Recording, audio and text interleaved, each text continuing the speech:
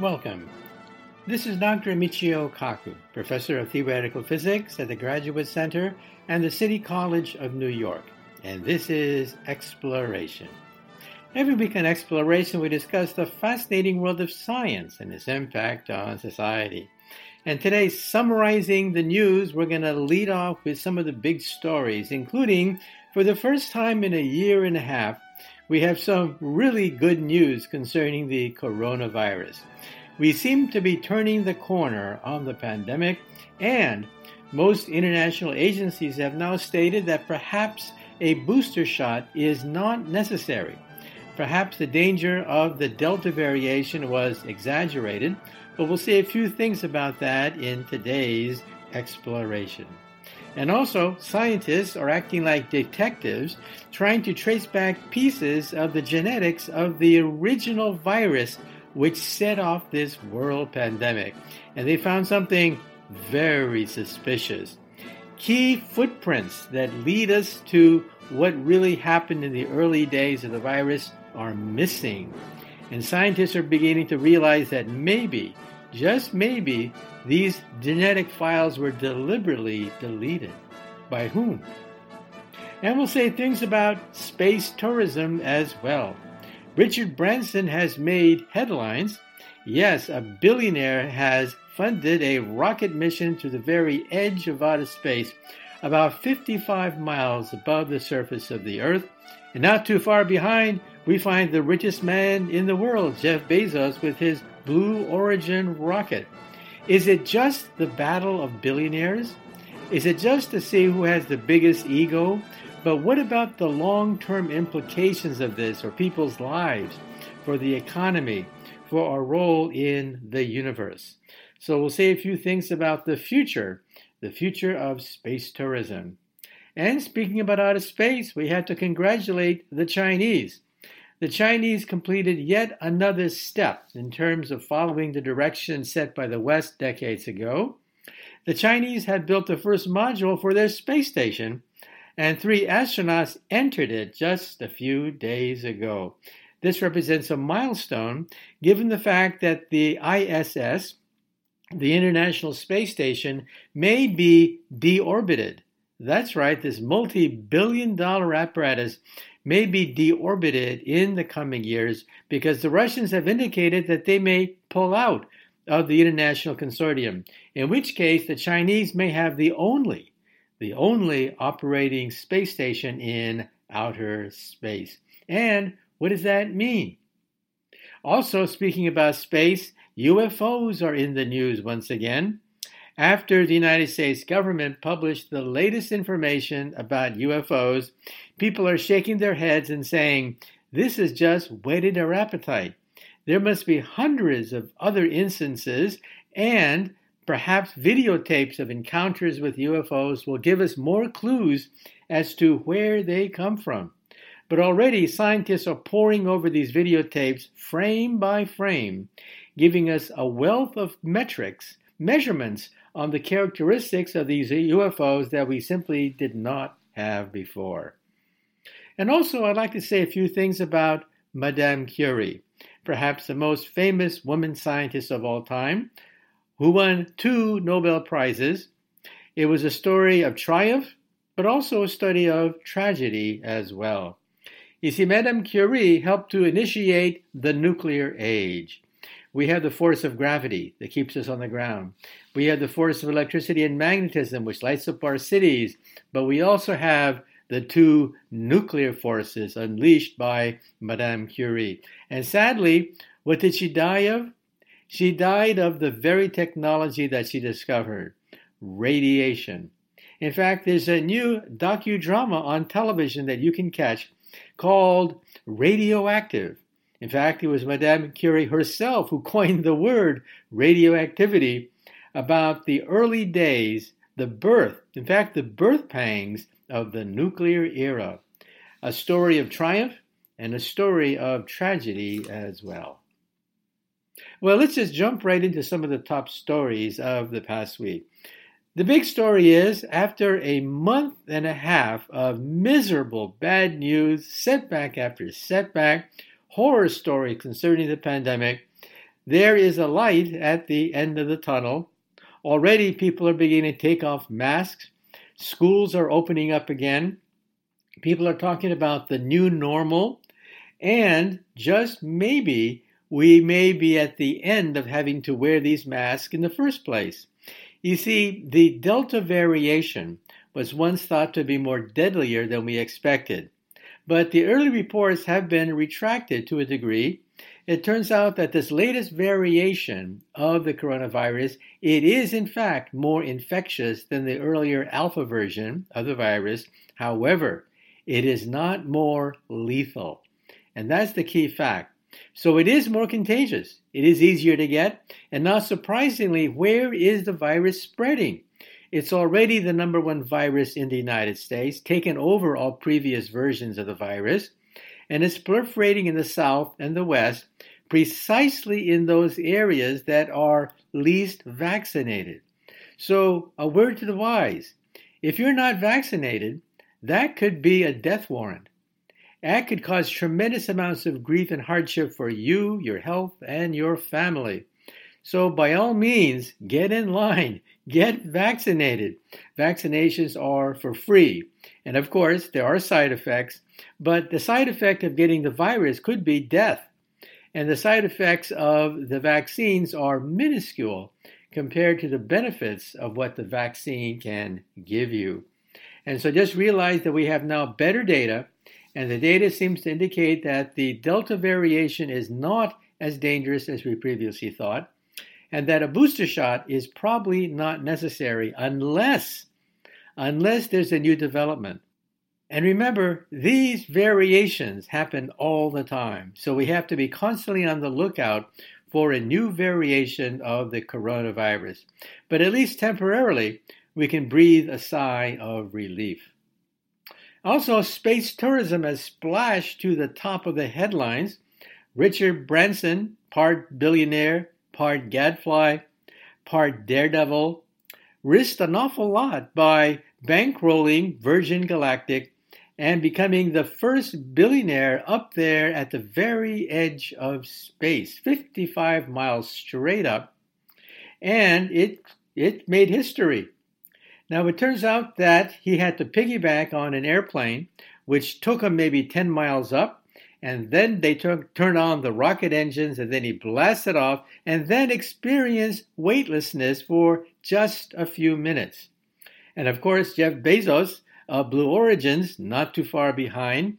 But you have to wonder, is this just a plaything for billionaires to see who has the biggest ego and the biggest checkbook? Well, yeah, there is some of that. But just realize that some people say we are entering a new era. The first golden age era of space travel was the 60s and early 70s when we went to the moon. But it consumed 5% of the federal budget.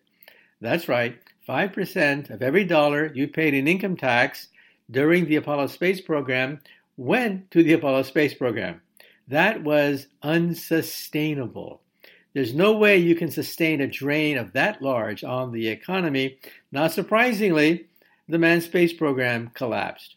But now we're entering the second golden era of space exploration for several reasons. First, a new vision is emerging. Not just beat the Russians, but a new vision to create a multi-planet species, a new vision to create the Earth as a celestial jewel in the heavens, pollution-free, a new ethic, a new vision, a new goal is emerging. And who's funding a lot of it? Billionaires. Billionaires mainly using their own funds, not public funds, but using their own funds, are laying the groundwork for the rockets that are going to take us into outer space. And so some people think that transportation in general goes through three phases. In phase one of transportation, like for the railroads and for aviation, it was mainly governments. It was mainly large industrialists. It was mainly the military that used these airlines and trains to haul large quantities of goods across large distances. That was phase one. Phase two was when it became comfortable enough to support wealthy people.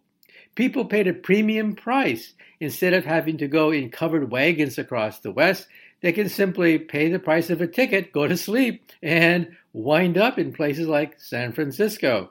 So in other words, we entered the second era when it became transportation for the rich and privileged. Now, of course, almost anyone can get on an airplane or train or a bus. So mass transportation went into 3 stages.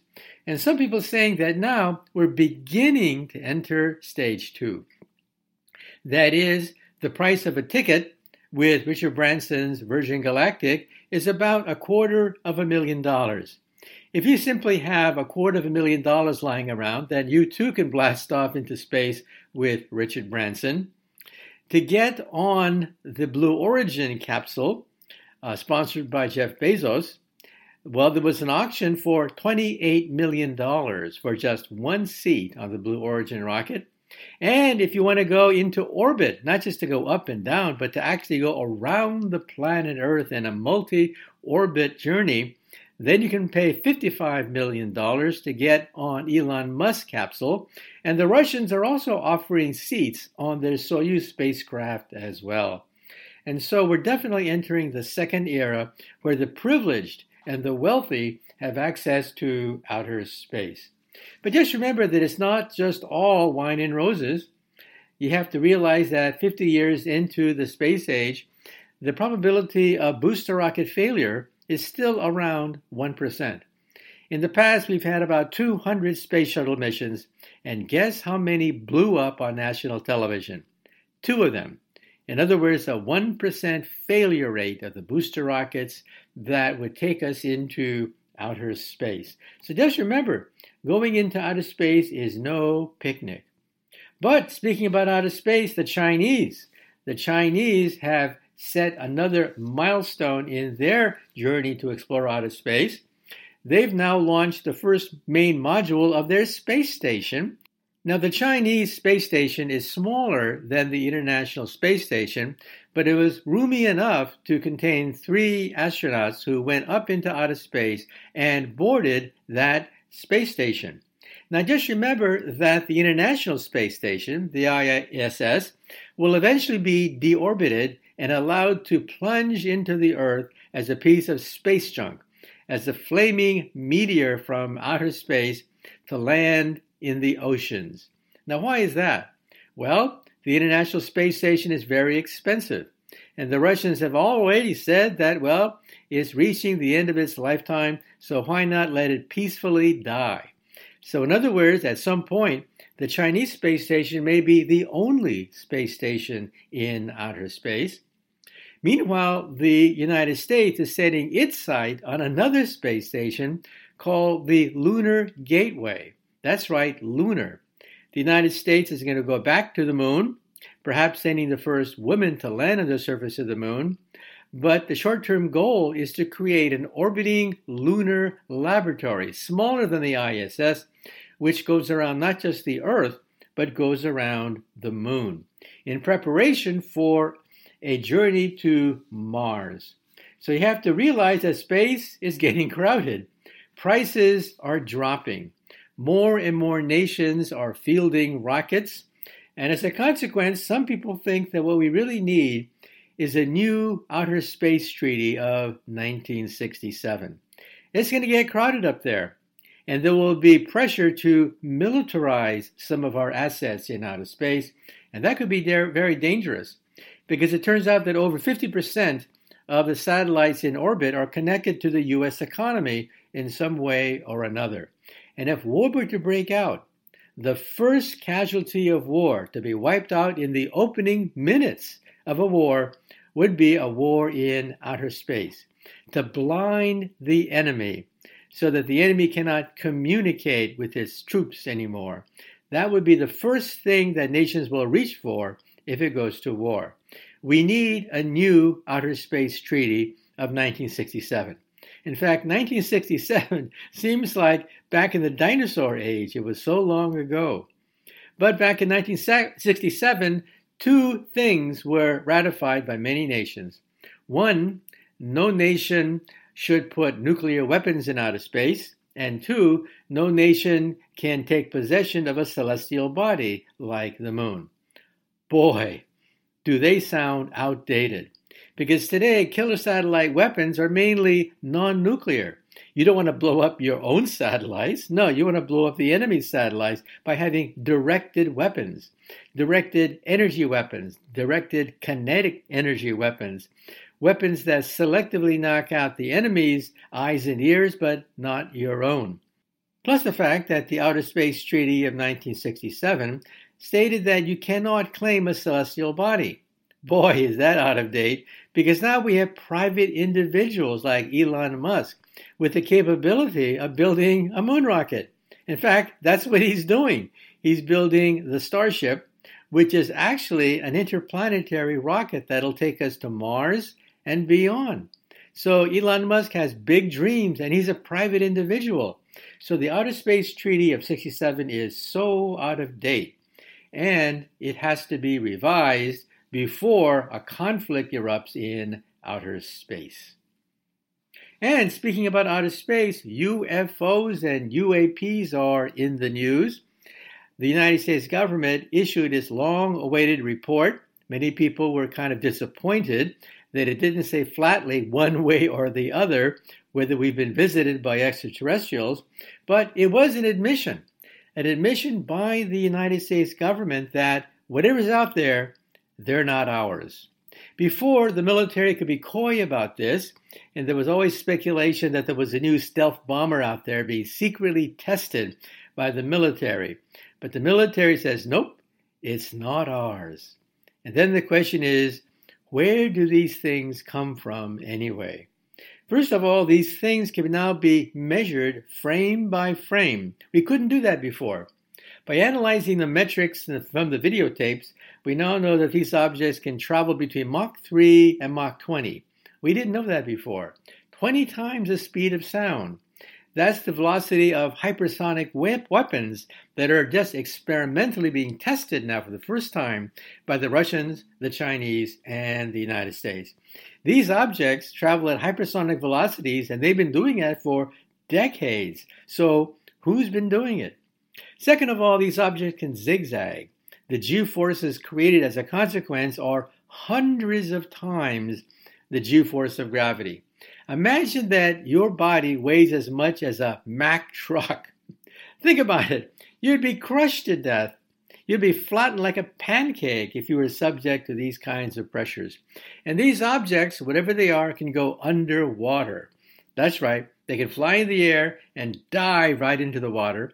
In fact, that's led to some speculation that maybe that's where they come from. I mean, after all, these objects have to have a base of operations someplace. They have to land somewhere, refuel, and have maintenance, right? Well, perhaps they don't want to be bothered by pesky humans.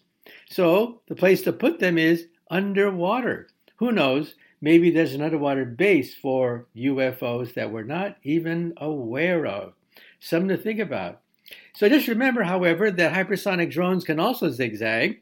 After all, that's why they were invented, to evade a Star Wars ballistic missile defense shield by zipping back and forth, evading ground radar.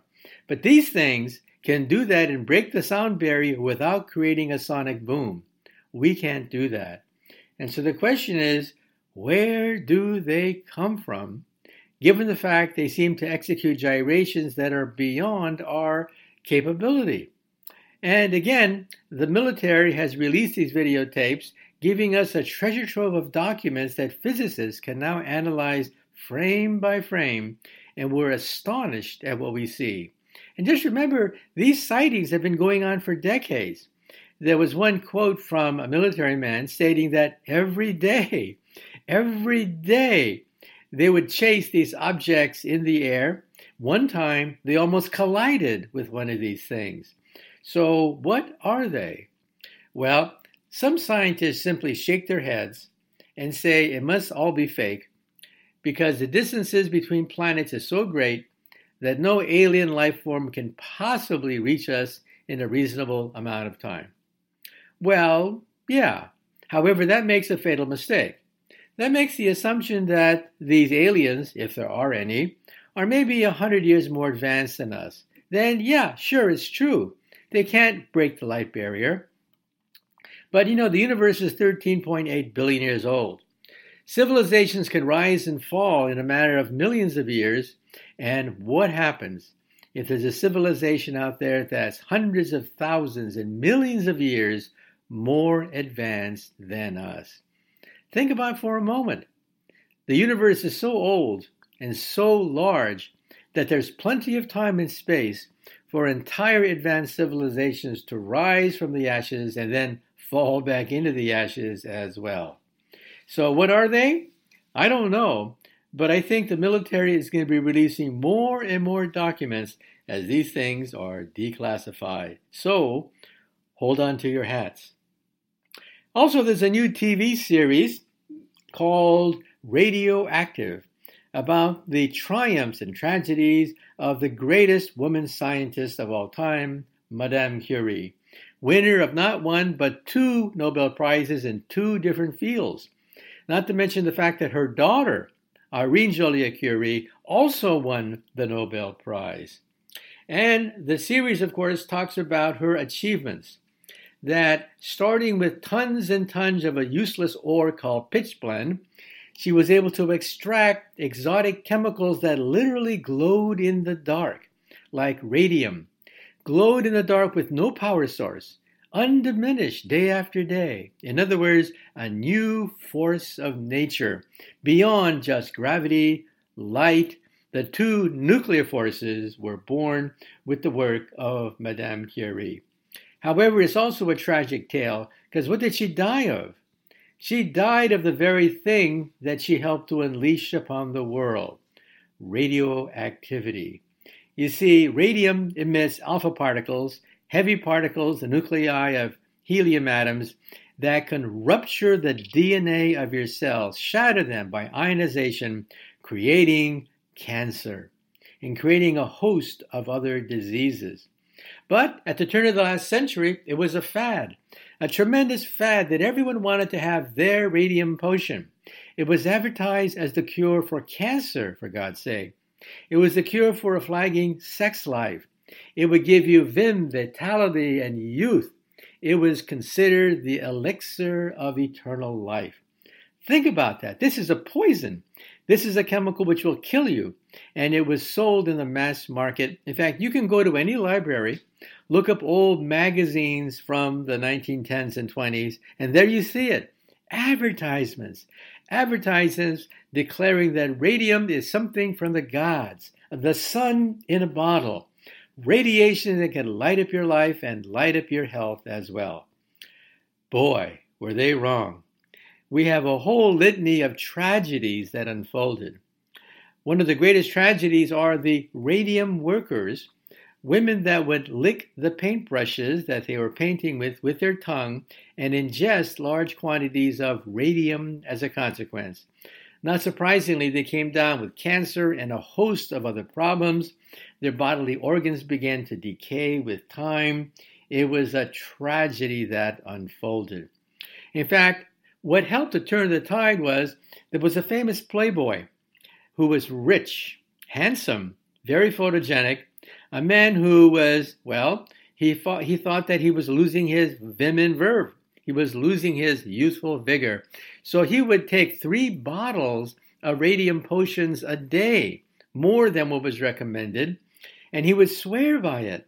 He swore that he got back his strength and vitality until he started to get massive headaches, until basically parts of his body didn't work like they were supposed to. And when he died, people were shocked to find that this handsome guy who was in the fashion magazines all the time, bragging about his latest exploits, was literally falling apart. His jaw, his bones, he was literally disintegrating right before our eyes, a victim of radiation poisoning. But what about Madame Curie herself? Madame Curie during World War I went right to the front lines. She was patriotic. She knew that X-rays, another form of radiation, X-rays could be used to see right into the broken bones of GIs. And that's what she did. She braved all the terrors of the battlefield and took this advanced technology to the sick and the dying. In fact, she got so much radiation from X-rays and so much radiation by having radium all around that many people think that's what killed her. Later, her body was interned into the Pantheon, which is perhaps the most sacred building in all of France, and they had to make sure that she wouldn't irradiate the Pantheon because her body is still radioactive. And that's a sad testament. You can visit the grave sites of many of the people that died during this period of time, but if you do so, be sure to bring a Geiger counter with you, because the half-life of many of these radioactive substances is measured in thousands of years. Not just seconds, but for thousands of years, their body will radiate with the force of radiation and the nucleus of the cell. And then you begin to wonder, where was the government protecting the people? Where were the scientists warning us about the dangers of radiation? Why was the American public swept up by this possible cure for cancer? This wonder drug that glowed in the dark, that seemed to be a gift from God, a substance that would cure tuberculosis and diseases and cancer and you name it. Somebody claimed that radiation and radium will cure you, only to find out years later that it's a poison, that radiation is pure entropy, pure disorder, pure chaos. It's like sticking a monkey wrench into a very delicate piece of machinery. It just gums up all the DNA. And what does it create? Genes that will kill you, cancerous genes. And so here we have the irony. The irony is that the nuclear force is in some sense the energy of the universe. It's what makes the sun shine. But it is so powerful that you can get burnt in its image. So be careful the next time someone claims to tell you that they have found the fountain of youth, that they found the magic potion that cures all diseases and restores your youthful vigor. Watch out. Just read the stories of those people that thought that radium potions would give them the secret of eternal life, when actually what it gave them was decaying bodies and ultimately death.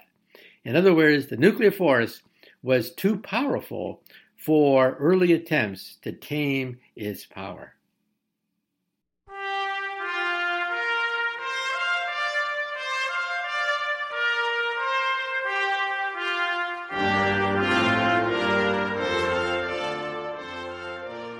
Well, I'm afraid that's it for the first part of Exploration.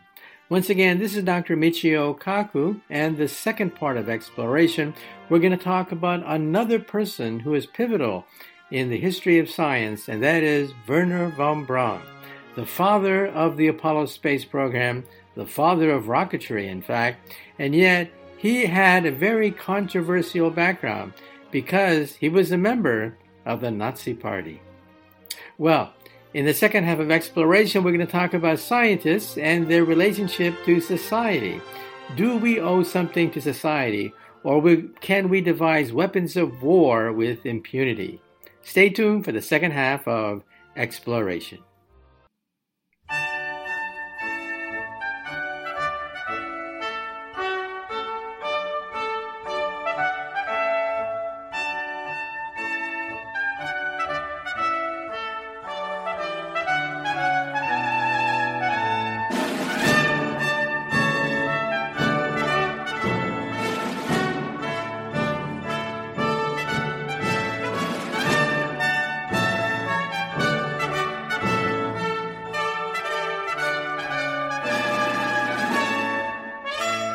Welcome. Once again, this is Dr. Michio Kaku, Professor of Theoretical Physics at the City College and the Graduate Center of the City University of New York, and this is the second half of Exploration. In the first half of Exploration, we talked about the exploration of outer space, but sometimes we forget about the man who actually paved the way for the building of these gigantic rockets that would one day take us to the moon, and that is Wernher von Braun. For you baby boomers out there, you practically grew up in the shadow of Wernher von Braun. He was the voice of Walt Disney, talking about the exploration of the moon and Mars, but during the war. During the war, he worked for the Nazis. In fact, he was one of the heads of the V2 program that rained death and terror on the city of London. So, what was Wernher von Braun like? Was he a patriot? Was he a Nazi? Was he some insidious war criminal? Or was he a glamorous hero of the space age?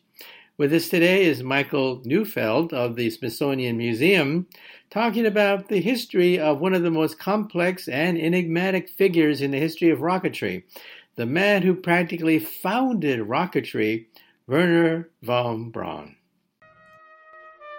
So why rocketry? Rockets were thought to be the stuff of science fiction and toys. Why did he seize on rocketry? You know, it was right in the 1920s that the space movement took off for the first time and reached the general public. It was because of several theoreticians. One of them was Robert Goddard in the United States. Another was Konstantin Tsiolkovsky in Russia. And then in the German-speaking world, Hermann Oberth.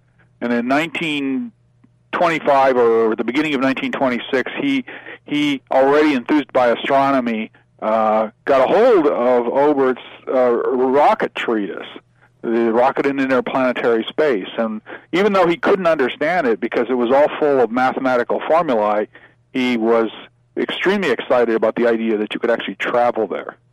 Okay, now very soon he becomes head of the rocket program for the government. Exactly how was the transition done? Here we have this young kid getting interested in engineering and rocketry, and all of a sudden he becomes a pro. What happened? Well, it's an interesting thing. Of course, it takes a number of years here, about 6 or 8 years from the time that he discovers Oberth. You know, he goes to boarding school. His math grades, which were terrible, become much better because all of a sudden he's motivated in math and science and becomes a kind of prodigy. He graduates early in 1930 from high school, goes into engineering school in Berlin. And at the same time, he was a member of the early Rocket Society in Germany, and they built a rocket center in Berlin. And this so-called Raketenflugplatz, this rocket club in Berlin, was beginning to experiment with rockets after 1930. And in 1932, the Army, which had already been watching this, got interested again in the rocket as a weapon. The rocket, maybe the liquid fuel rocket that these clubs were developing might actually be useful for a long-range weapon. Now, 1933 is the pivotal year where Hitler takes over, which changed everything. So how did von Braun deal with the Nazi regime? Well, you know, von Braun at first almost, as he says, paid almost no attention to this change of power, except for the fact that his father lost his job, because in fact his father had been the Minister of Agriculture for the German Reich in the last two very right-wing cabinets before the Nazis came to power, and was out of a job on the day that Hitler became chancellor.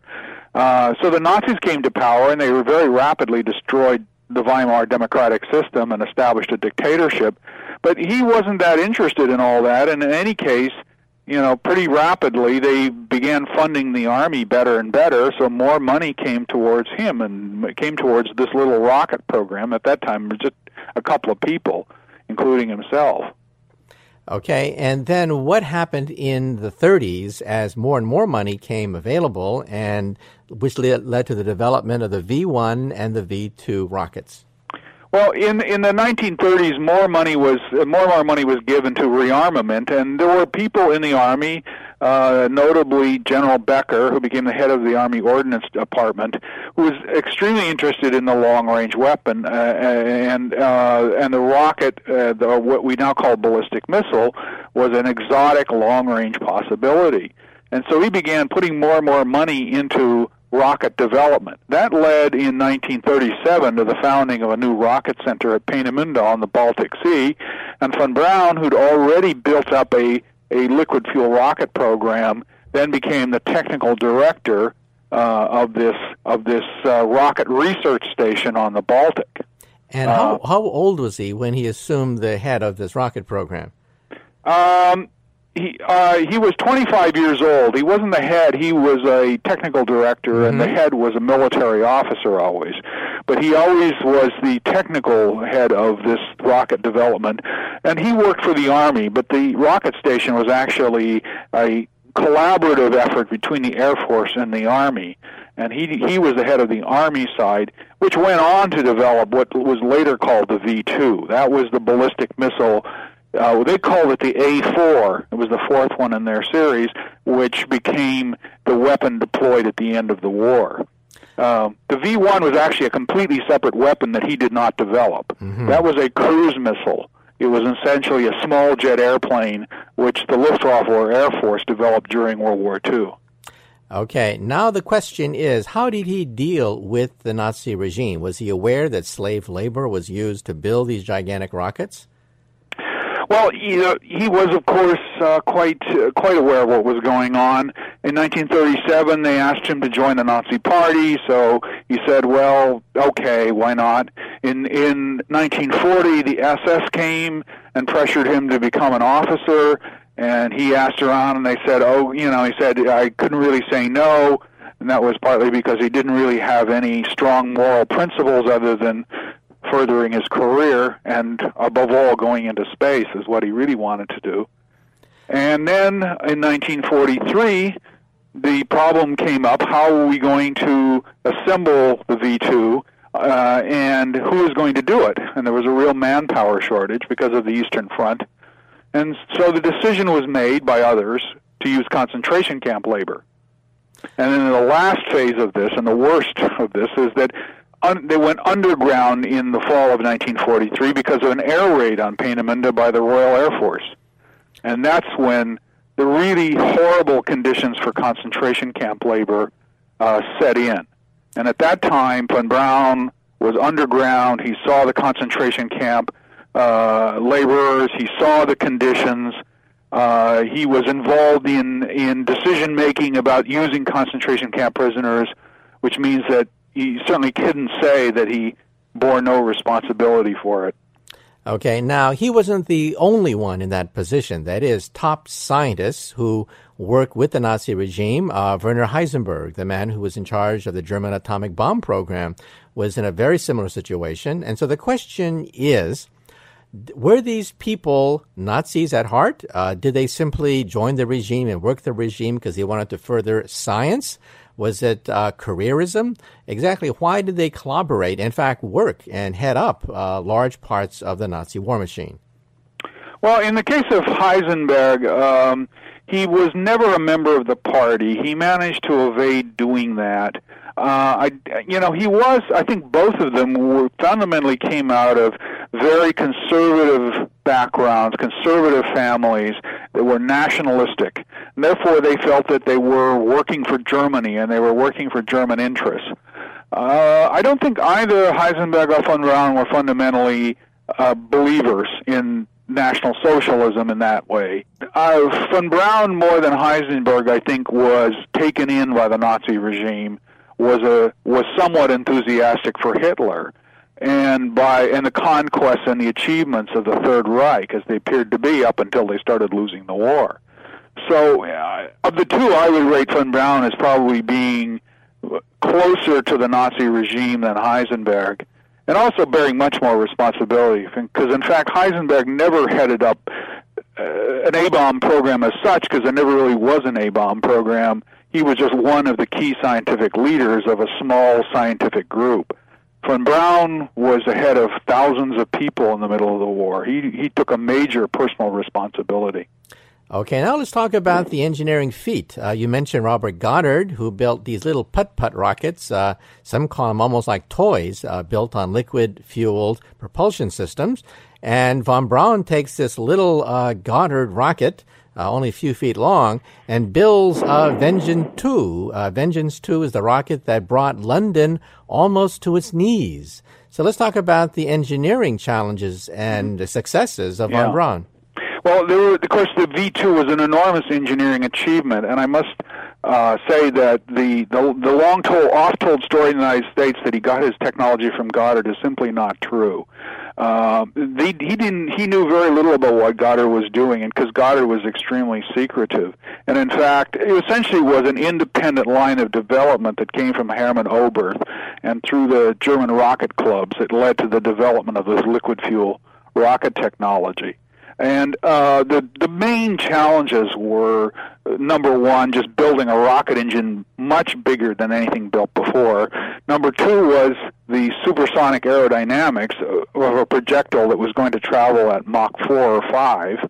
And finally, the hardest problem was the guidance and control, trying to guide this ballistic missile over a range of about 200 miles and hit something. And as it turned out, one of its main targets was London, and another was Antwerp after Belgium was liberated in the fall of '44.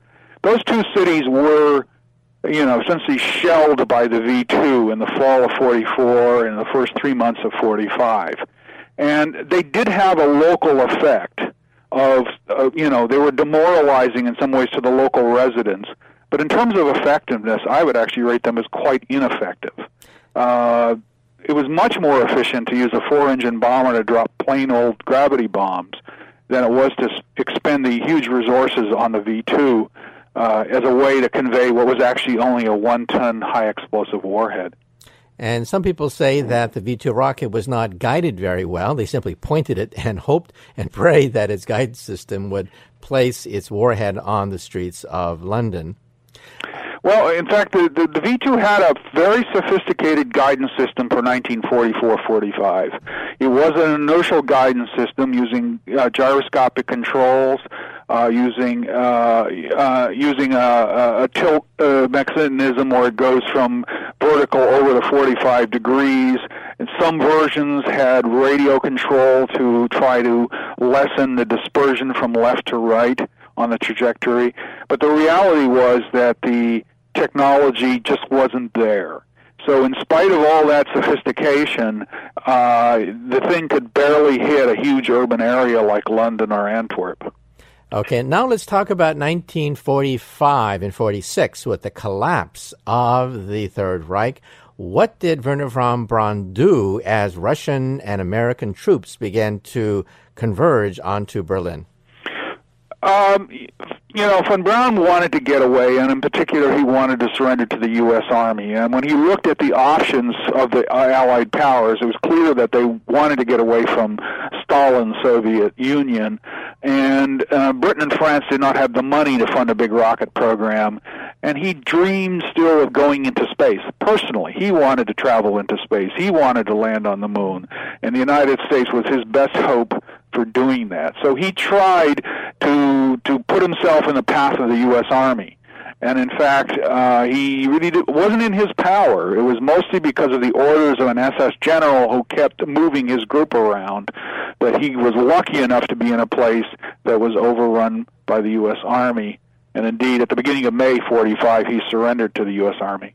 And there's something called Operation Paperclip, in which case Nazi scientists were brought to the United States. So what was the official attitude of the United States toward captured German scientists? Well, when von Braun surrendered, along with several other key members, including his military commander, General Dornberger, the U.S. Army officers and scientists and engineers connected to the U.S. defense became very interested in the possibility of using the German rocketeers in the States, of importing their experience, importing their technology. And of course, it was not the only group they were interested in. They were interested in all leading scientific and engineering fields that the Nazis had invested in and had some advantages in.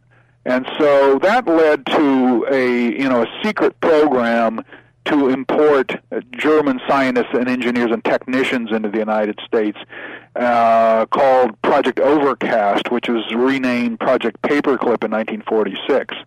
And Paperclip brought over about 1,000 engineers, scientists, and technicians, and about 1/8 of those, about 125, were von Braun's group. And also, you mentioned in your book the fact that around this time he gets married to a first cousin. Could you elaborate? Right. He was overseas. It was already overseas in the United States since actually September 1945. He was living in Fort Bliss outside El Paso, Texas, which is where his group was. His 120-some Germans lived for about 4 years until 1950. And he had girlfriends before, many, because he was extremely handsome, extremely charismatic. He had actually tried to marry somebody in Germany in 1943, and that fell through. And towards the end of the war, he became very interested in a very beautiful first cousin, Maria von Clistorp, and who was a member of a family he was very close to. And in late 46, he wrote to her, and then now that she was 18, and asked her to marry him, and she felt the same way, and so they agreed to engagement by mail, and he came over in March 47, guarded by U.S. Army MPs the entire time, because they were afraid of a Soviet kidnap attempt, and he was still somewhat, watched by us. Who was he? Was he loyal? Was he useful?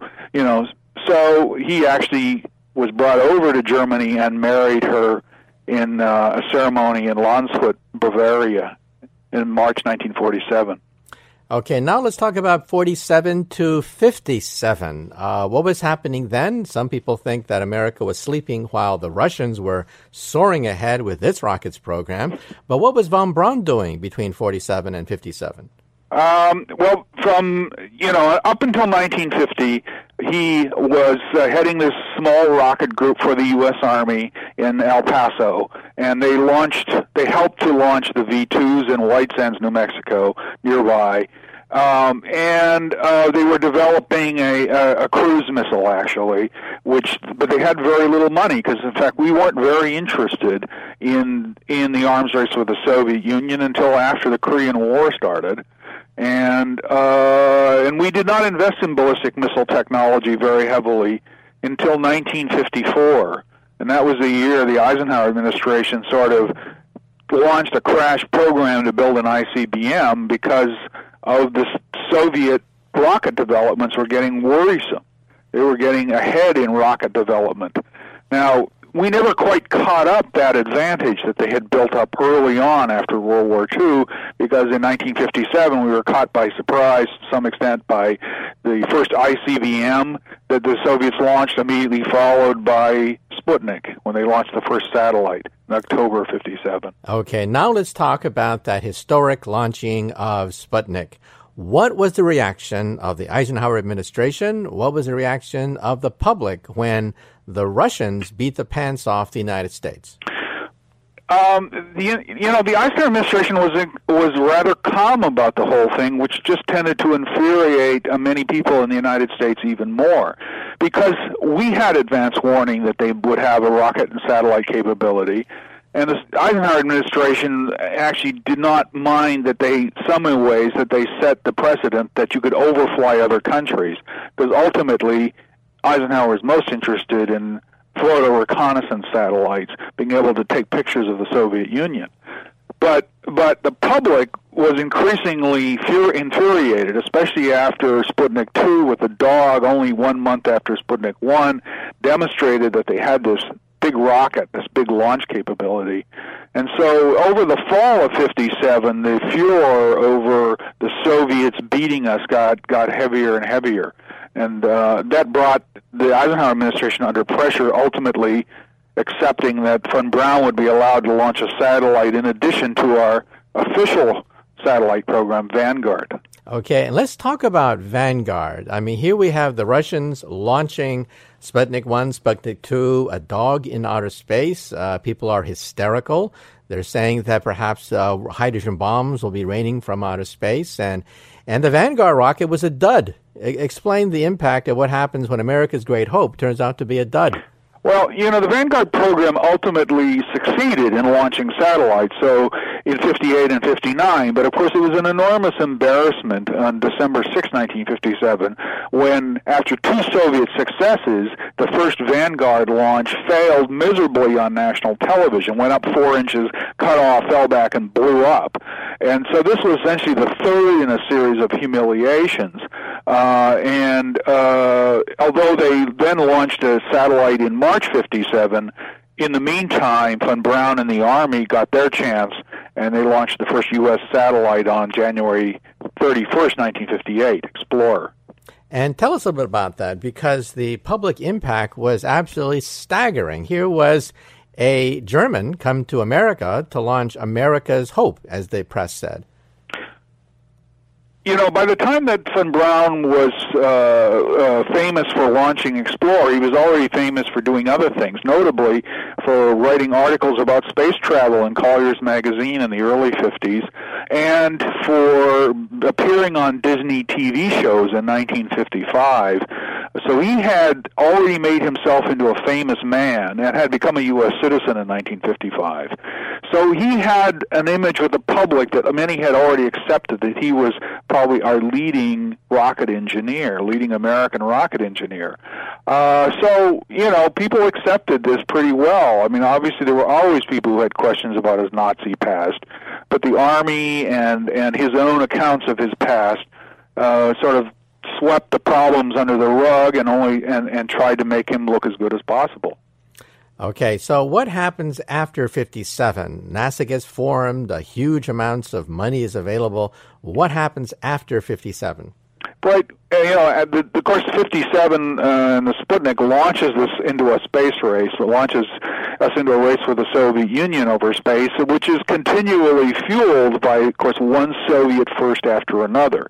The first satellite, the first dog in space, and then later on the first thing to go into escape velocity into orbit around the sun, the first thing to hit the moon, and so on, and eventually in 1961, the first man in space, Yuri Gagarin. So all of these Russian firsts only fueled this expansion of American space development. And von Braun ends up playing, of course, a very important role in that. His rocket group for the Army is transferred to NASA in 1959-60 and becomes Marshall Space Flight Center. And in the meantime, while this is happening, the Saturn program begins. Its first version of the Saturn, later called Saturn I, is designed to be a heavy lift vehicle for putting things in orbit. And, of course, ultimately after Yuri Gagarin, Kennedy decides to go to the moon, and Saturn becomes the basis ultimately for the development of the moon rocket, Saturn V. Okay, now 1961, the Russians put the first man in orbit around the Earth. America once again has another nervous breakdown, and there's enormous pressure, as you mentioned, on Kennedy to stake out the next goal.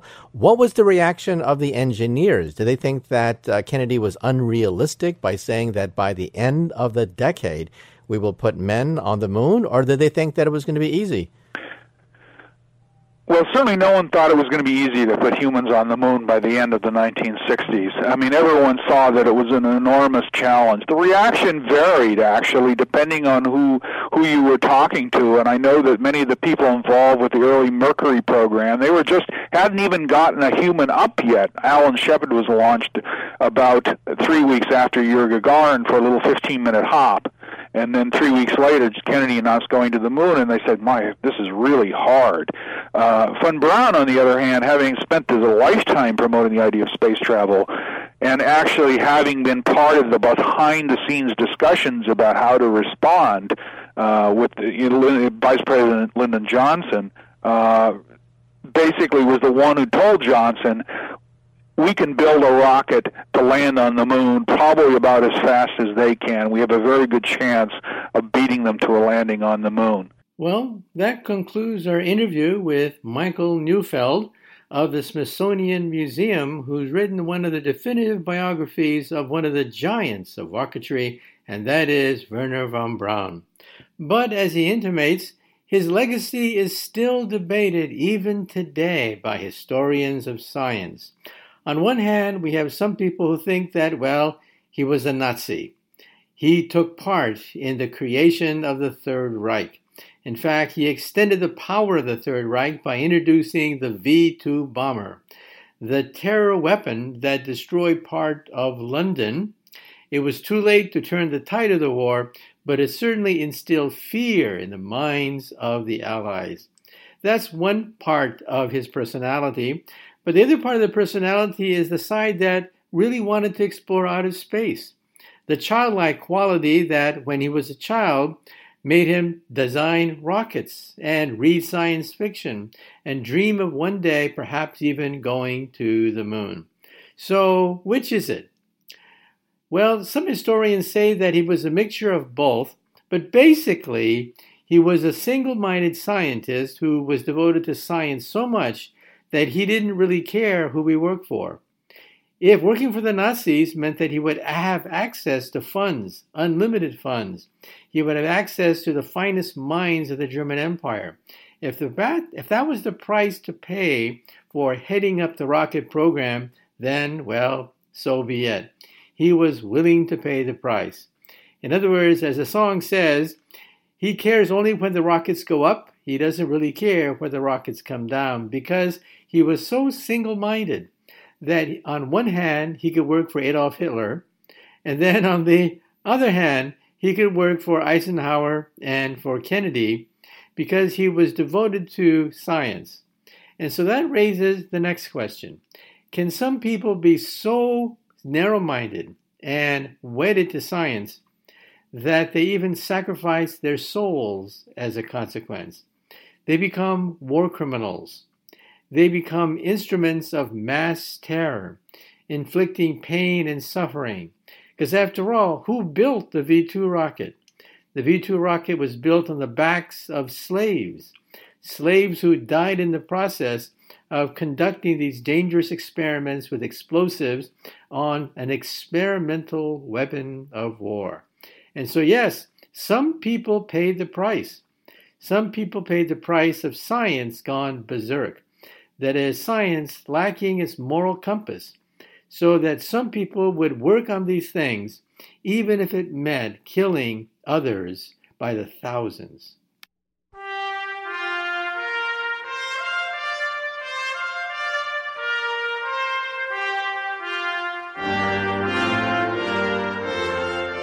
Well, I'm afraid that's it for exploration. Once again, our special guest today was Michael Neufeld of the Smithsonian Museum, and the book was titled Von Braun, Dreamer of Space, Engineer of War. And if you want to find out more about exploration, go to my website. My website is mkaku.org, mkaku.org. We have about 4.5 million fans on Facebook, and I've written 5 New York Times bestsellers. So go to my website, mkaku.org, and find out what science is all about. Good day.